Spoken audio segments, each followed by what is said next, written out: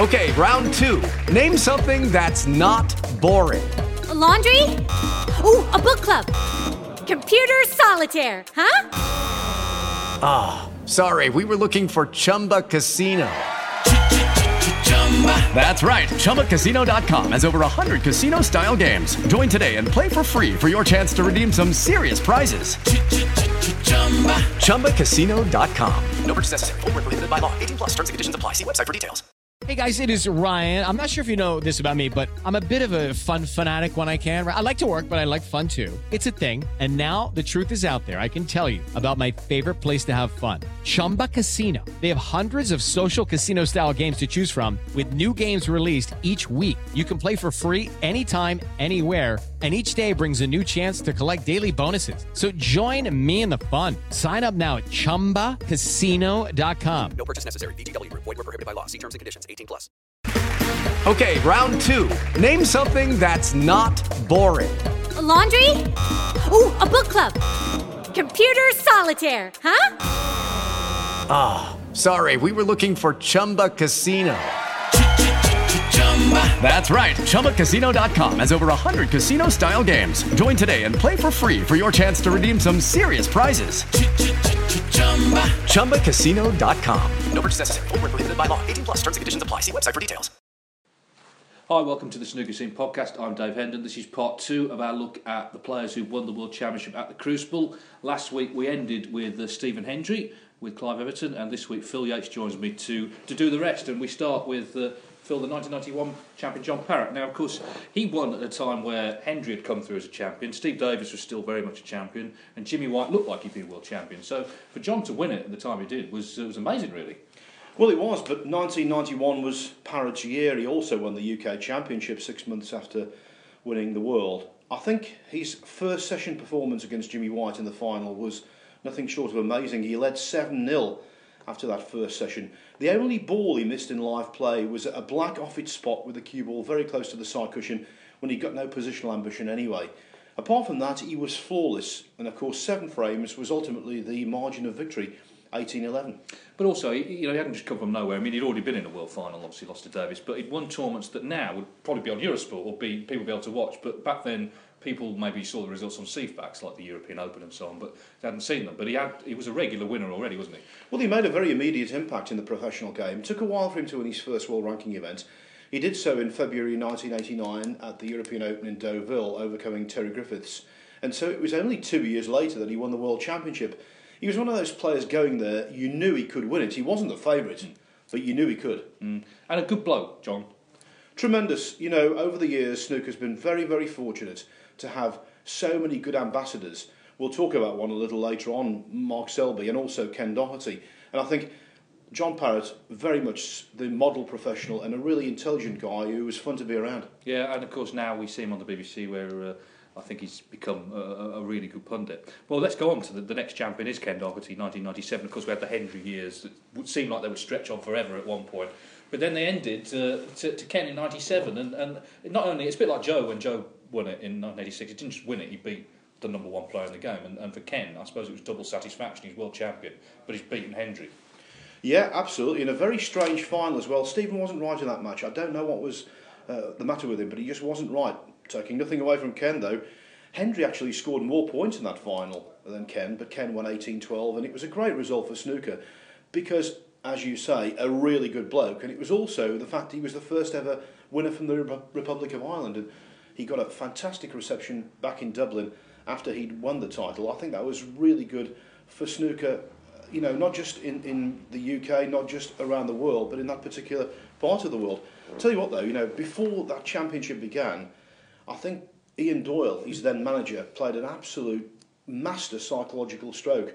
I rang him up to do a feature, a sort of preview piece for the championship for the Irish Independent.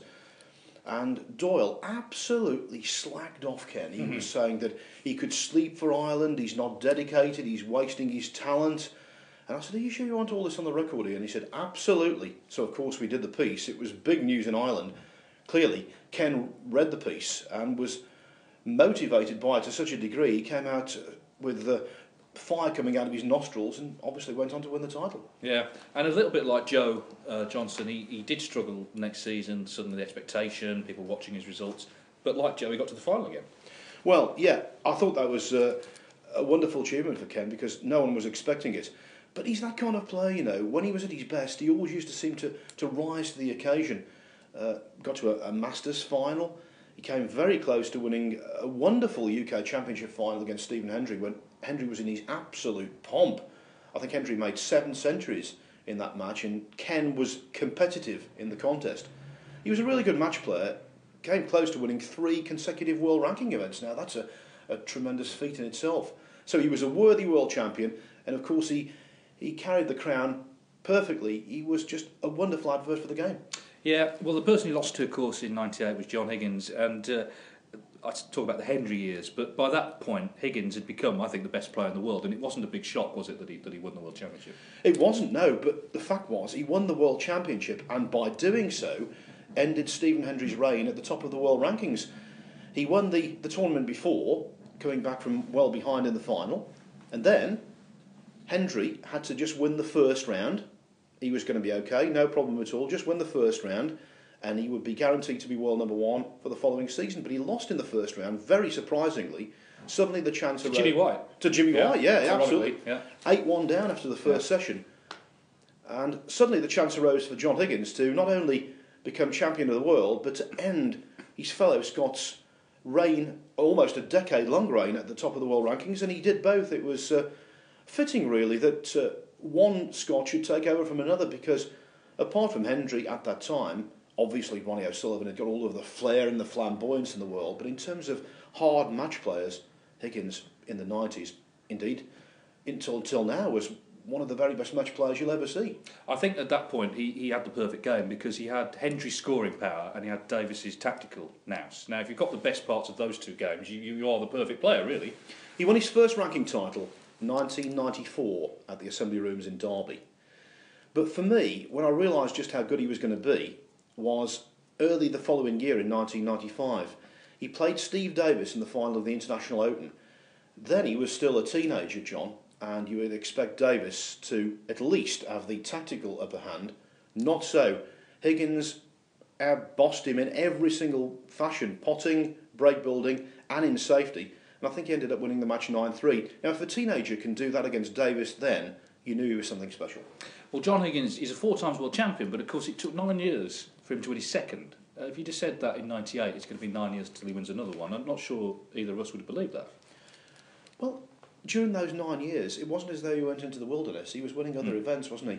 And he was, by and large, very consistent. It just never happened for him at the Crucible. But when he won his second, you then felt, well, he can win a third, and subsequently he won a fourth. I think he's one of the great Crucible players of all time, and who's to say he won't add to the tally? Well, he had. Well, I think part of it. Well, there was 2 things. I think one was he became a father, and that did slightly change his maybe motivation at times. But the other one was he had a big setback at the Crucible in 2000. He was 14-10 up in the semi-finals to Mark Williams, lost 17-15, and that I think took a bit of getting over. So let's talk about Mark Williams, because he replaced him as world champion. Again, it wasn't a surprise, because Williams was already winning big events. He'd won the Masters and the UK, in fact, by the time he became world champion. He was the most relaxed world champion you'll ever see. Funnily enough, I was talking to Mark the other day about this. Before he went out for the final sessions of those big matches at the Crucible, he was in the press room cracking jokes and having banter with the lads, literally seconds before he was called onto the stage. Totally unlike Stephen Hendry, who was hermetically sealed in that dressing room, getting psyched up for matches. There he was, just laughing and joking and without a care in the world, it seemed. Now, surely he did have a care in the world, because he was involved in the biggest match a snooker player can be involved in. But he seemed to cope with it so well, not just at the Crucible, but at the Masters, elsewhere. Look at the record he's got for most first-round victories in succession in ranking events. Is it 48, something like that? Yeah. So, that just goes to show that he's not a player who becomes victim to nerves on many occasions, and he certainly didn't at the Crucible. Also, the thing with Mark you've got to realise is his 2 World Championship wins, both were done in very, very different ways. The first one, a real big comeback against his good friend and fellow countryman Matthew Stevens, who led overnight. And then in the second final he played against Ken Doherty, which he won, he had to stave off a fight back from Ken. Also, I think, I mean, if you look at the class of '92, he's always bracketed, obviously, with John Higgins and Ronnie O'Sullivan, who we'll come on to in due course. But I think now people sort of see Mark almost as the junior sort of member of that group. But actually, for a long time, he was the best player in the world. And unlike those two, he won the UK, the Masters and the World Championship in the same season and was world number one. I mean, that's pretty impressive going. Only Davis and Hendry have done that. And, of course, back then when the world rankings were only updated at the end of every season, I remember, I think he wrapped up the world number one spot in February at one point. He was extraordinary in how he used to accumulate ranking points. I think Williams was the victim of his own timing in many respects because of the fact that he was in an era where he was playing against O'Sullivan, Hendry and Higgins at their best. But in a top five all time, I think I'd place him in the top five just about. That's how good he was. Yeah, absolutely, and you know, still going strong, still in the top 16 as we speak. Unfortunately, we don't have long to do this podcast, so we're going to have to rattle through to Ronnie O'Sullivan. Now, Clive and myself did a whole podcast on Ronnie when he turned 40. I suppose the interesting thing about him in the World Championship, you know, he's a 5 times winner right now, but he won it relatively late. He was 25. He'd already won everything else in the game, and there was always that question mark, I guess, can he actually win the big one? Until he did in 2001. The question mark then is the question mark now. 17 days. His attention span, his ability to be interested in something for a lengthy period of time was under question in his mid-20s as much as it is now. So that was, is he going to ever do it? To be honest, I've got this big thing. I hate it when people say he's a guaranteed world champion when they're talking about young players, because no player is guaranteed to be world champion, but he was the closest thing I've ever seen. When he was 16, 17, you thought it's only a matter of time.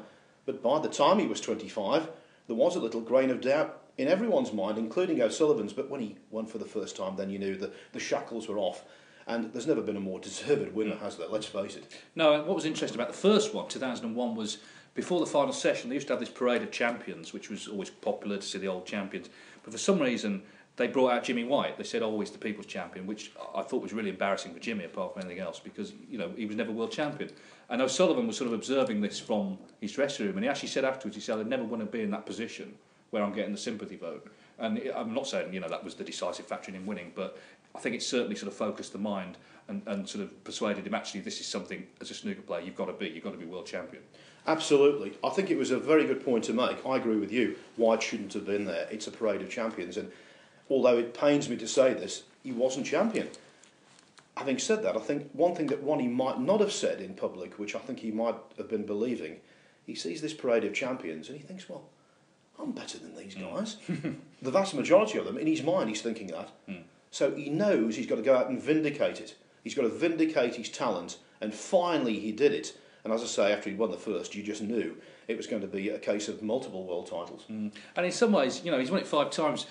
Some of the finals he won weren't that memorable, really, because he won them so comfortably. I mean, he beat Graham Dott. I know he was 5-0 down, but he ended up winning it easily. Ali Carter never looked like he would beat him. Barry Hawkins did push him hard. But I guess in some ways the final he's best known for is the one he lost to Mark Selby, where that completely turned around. We'll come on to Mark later on. The other thing, of course, with O'Sullivan at the Crucible, the 147s and the one against Mick Price. I mean, 5 minutes 20 seconds. Do you think that will ever be surpassed? I think it's impossible. Even by him? I think it's impossible. I think there are a number of Crucible records that will be up there for eternity. One is Fred Davis, the oldest ever competitor, 70 years of age. Can that ever be beaten? To me, no. And I think just in terms of how long it takes him to make a break these days, I think he's slightly slower than he was. But to make a 147, look at the shootout recently. Dave Gilbert, 127 total clearance. It was a fantastic break. Everything went right for him. He played beautifully. But that break, 127, and bear in mind there's not as much pressure on a 127 as a 147. That break took over 7 minutes to complete. So I think that is going to be there in stone forever.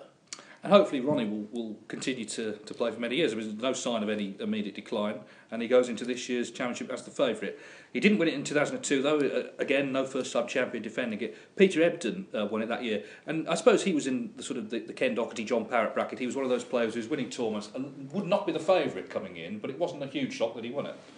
Well, he believed he could win it. I didn't, and I'll tell you why. Because he used to take so much out of himself to win matches, because he used to do them in such a gritty, stubborn, feisty, determined way. And I always worked on the premise that he couldn't do this over such a lengthy amount of frames. Obviously 19 frames first round, then 25 for the next two, and carrying on, the matches were getting lengthier and lengthier, and yet he did. And the way he won it was extraordinary, really, because in the semi-final and final, he won in a deciding frame. So he must have been mentally exhausted at the end, but it showed his mental strength. He made a great break against Matthew Stevens to win the semi-final. He seemed to have gone at the end of the final. I think it was 17-16. Hendry won the next frame, and he was missing everything, Ebden. And you think, well, Hendry's experience can't fail here. And yet he put together a really good last frame. Well, I think circumstances helped Ebden to a degree, but of course they always do for world champions. When he was playing Stevens, he was within one frame of defeat, 2 down with 3 to play, and it looked as though he was going to leave the last red, which would have been frame ball. But the red came to rest on the top cushion. Had it stopped an inch before the top cushion, or bounced an inch more, I think Stevens would definitely have potted it and obviously won the match. But Ebden cleared up, potted a great Pincurry call, won the match in the odd frame, and then against Stephen Hendry, no one gave him a chance. But you see what had happened in the semi-finals with Hendry. He'd played that grudge match against O'Sullivan when O'Sullivan had said the rather ill-advised things about Stephen. Hendry was so fired up for that match. He played brilliantly in it. And I think after getting over the O'Sullivan hurdle, maybe subconsciously he let the guard down, and that was the worst thing he could possibly do against Ebden. I do, yeah. I mean, I think Hendry has sort of admitted since that he took him a little for granted because he's already beaten him in a world final, and maybe he thought, well, you know, he can't beat me. He did beat him. The big surprise to me was at the end he didn't give it the celebration. You'd have thought that would be the one time he would do it, but he didn't. I suppose he was just so exhausted. I think he was. I really think he was. I mean, he was very physically fit, and clearly no one's ever had Peter Ebden's mental fortitude or willpower. He used to will himself to win at times, not just in the World Championship, but in seemingly low-key matches. He wanted to gain victories more than I think any other player. But what an achievement. Yeah, and I'll say this as well, he was a very good world champion for the sport. It was not a great time actually for snooker. The circuit was sort of retracting and there weren't that many tournaments, but he did all sorts of things. He played snooker in Harrod's shop window and all sorts. He would do anything, which is what you want from the world champion. And actually, most of the players on this list have done their bit, haven't they? Well, absolutely. I mean, they do their bits in different ways. I mean, you'll never be in a situation where Ronnie O'Sullivan or someone like that is going to be the ultimate PR man, but it's what he does on the table that contributes. Yeah. So, in some way, they all contribute, but I think Ebden definitely, in that year, he did a wonderful job. The next champion, Shaun Murphy, of course, the first qualifier to win it since Terry Griffiths in 1979. One of those players who'd been earmarked, and he was young anyway, he was only 22, but he'd been earmarked as a teenager as a potential champion. But a lot of people have been earmarked as potential champions and they sort of drift away and you don't sort of hear from them. An incredible achievement for Shaun. It was. I mean, it was interesting. He was the first qualifier to win at the Crucible since Griffiths in 1979. And there were so many parallels because to win the championship in 79, Griffiths had played absolutely brilliant snooker. He'd made so many superb clearances at just the right time. The best snooker he'd ever produced. And that was the same with Shaun. What people don't remember is the first round he actually played Chris Small, who was then ailing with the bad back and wasn't the player he had been.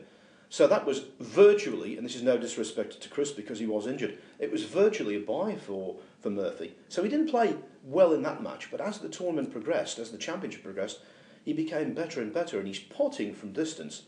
I think it's the best we've ever seen there. And also, I mean, because he had played at the Crucible before. I remember the first time he played there, I think he was 18, 19, and he spoke like a 50-year-old. You'd have thought this was his 30th Crucible. He was so self-assured. It was almost frightening.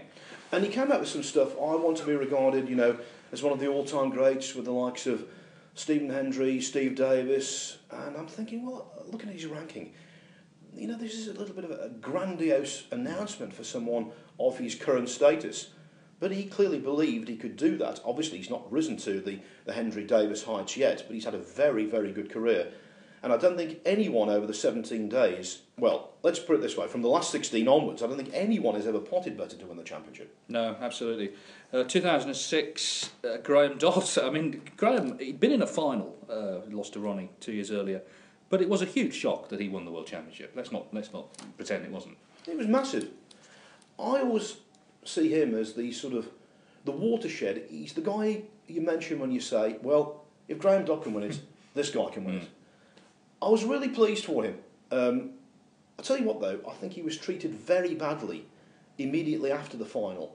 It was a lengthy match, yes, was one frame, I think, of 77 minutes. It went on very late because it started late, and they only played 6 frames in the afternoon because of that ridiculousness about having to stop the session because of other TV commitments. He got a really bum rap for being involved in what was a poor final. It wasn't his fault. Ebden was playing slower than he was. And so I think a lot of the gloss was taken off his achievements. Ironically, Dot's best snooker wasn't when he won the World Championship. It was the year after when he won the China Open. There he showed just what a fluent player he can be, what an entertaining player he can be. At the Crucible it was all about winning, and that's what he did, win. But also, people talk about the final, understandably, but in the quarter-finals he beat Neil Robertson, in the semi-finals he beat Ronnie O'Sullivan, so it's not like he had it easy to get to the final. Absolutely, and in that Ronnie O'Sullivan match, in the third session of 4, he won all 8 frames. That was the match, wasn't it, where O'Sullivan at the end gave his cue away? Yeah. We've got to remember with Graham Dott, at one point in his career, he became so disillusioned that after losing in the Welsh Open, he was driving home and stopped on a service station and basically had enough, and he tried to break his cue. Couldn't break it, could he? Yeah. And he couldn't break it. He said a lorry driver was looking at him thinking he was a lunatic. But the analogy there was, at the Crucible in 2006, all of those stars couldn't break him. Yeah, and of course he got to another final, 2010, and again got stuck in. I mean, he's a player who makes the most of what he's got, doesn't he? And also, he's very good under pressure in those real high-pressure situations at the Crucible. You know, he's come good so many times.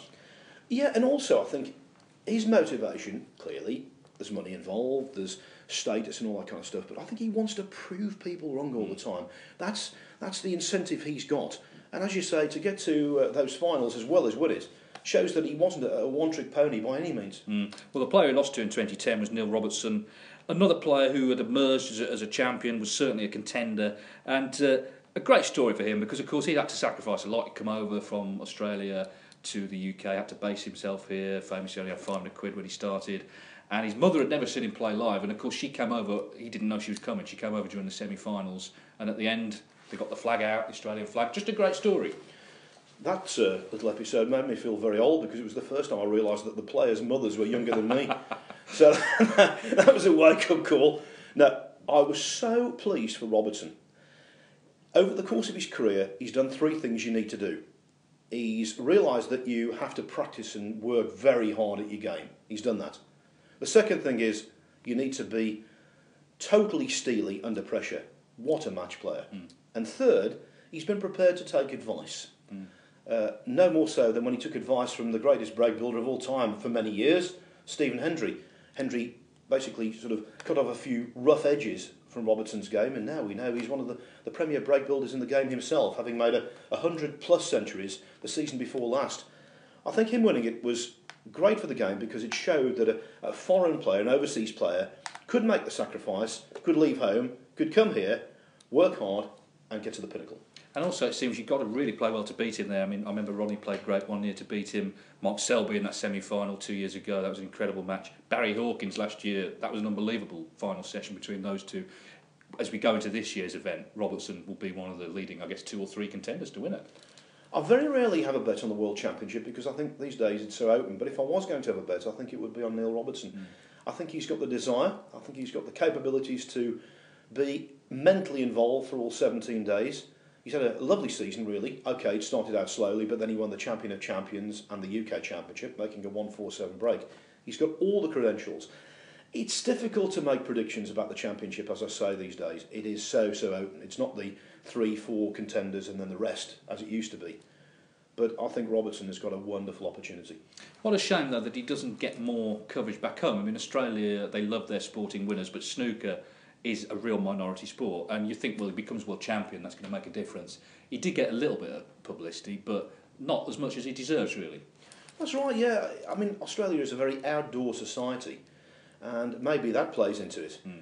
He's not even the greatest cue sports exponent from Australia. That has to go to the billiards player Walter Lindrum, who was perhaps more dominant in his sport than anyone from that country, apart from Sir Donald Bradman in cricket. But Neil, yeah, great ambassador for the country, and I would love to see him actually win the Australian Goldfields Open at some point, because I know that he wants to do that badly. Yeah. Okay, well, of course, as I mentioned, he lost in the semis 2 years ago to Mark Selby, who went on to recover from that. He had a poor first day against Ronnie O'Sullivan, but not least because he was so tired from the semi-final. But second day turned it round, And again, a very, very worthy winner, someone who has worked about as hard as you can work on his game. Absolutely, yeah. You know, when they were coming through at Willie Thorne Snooker Centre in Leicester as juniors, Malcolm Thorne, who's now passed away very sadly, used to send reports to Snooker Scene for us to do these junior tournaments. And Selby was doing pretty well, but at the time it always seemed as though Tom Ford, who's now a professional, was going to be the one to watch. And yet Selby just kept improving, sticking at it. Had a very hard childhood, didn't he? Yeah. Now he's a family man, he's really happy. It really is a success story all the way around. I have to say, I commentated on his first ever World Ranking event final appearance. He played David Gray up in Scotland, I believe. And it was a very poor match, and after that I didn't think he was going to climb to these heights, but I'm really glad he has. It could not happen to a nicer man. Yeah, and this is what annoys me, and we'll read this, this week with all the chip previews. And it's not Ronnie's fault either, but you'll get these pieces. There's no one interested in snooker apart from Ronnie O'Sullivan. What these journalists mean is they can't be bothered to find out these stories, because Mark Selby's story could be a film, isn't it? I mean, it is rags to riches, and like you say, he's done it through sheer hard work, force of will, and also having that self-belief. Not just in the World Final, he's playing Ronnie O'Sullivan. A lot of players have buckled against him. He didn't. Well, I think there are a few players that O'Sullivan over the years hasn't enjoyed playing for varying reasons. Mark King, Peter Ebden, Graham Dott and Mark Selby, although I think in the last few months I think O'Sullivan's come to realise and respect Selby a lot more, and in a sort of perverse kind of way I think that's helped O'Sullivan when he plays Selby. We've seen a couple of really good performances from Ronnie against Mark in the Masters and also in the Welsh Open, so maybe if they play at the World Championship again it might be a little bit of a different psychological dynamic to when they played in that final. But yeah, it was...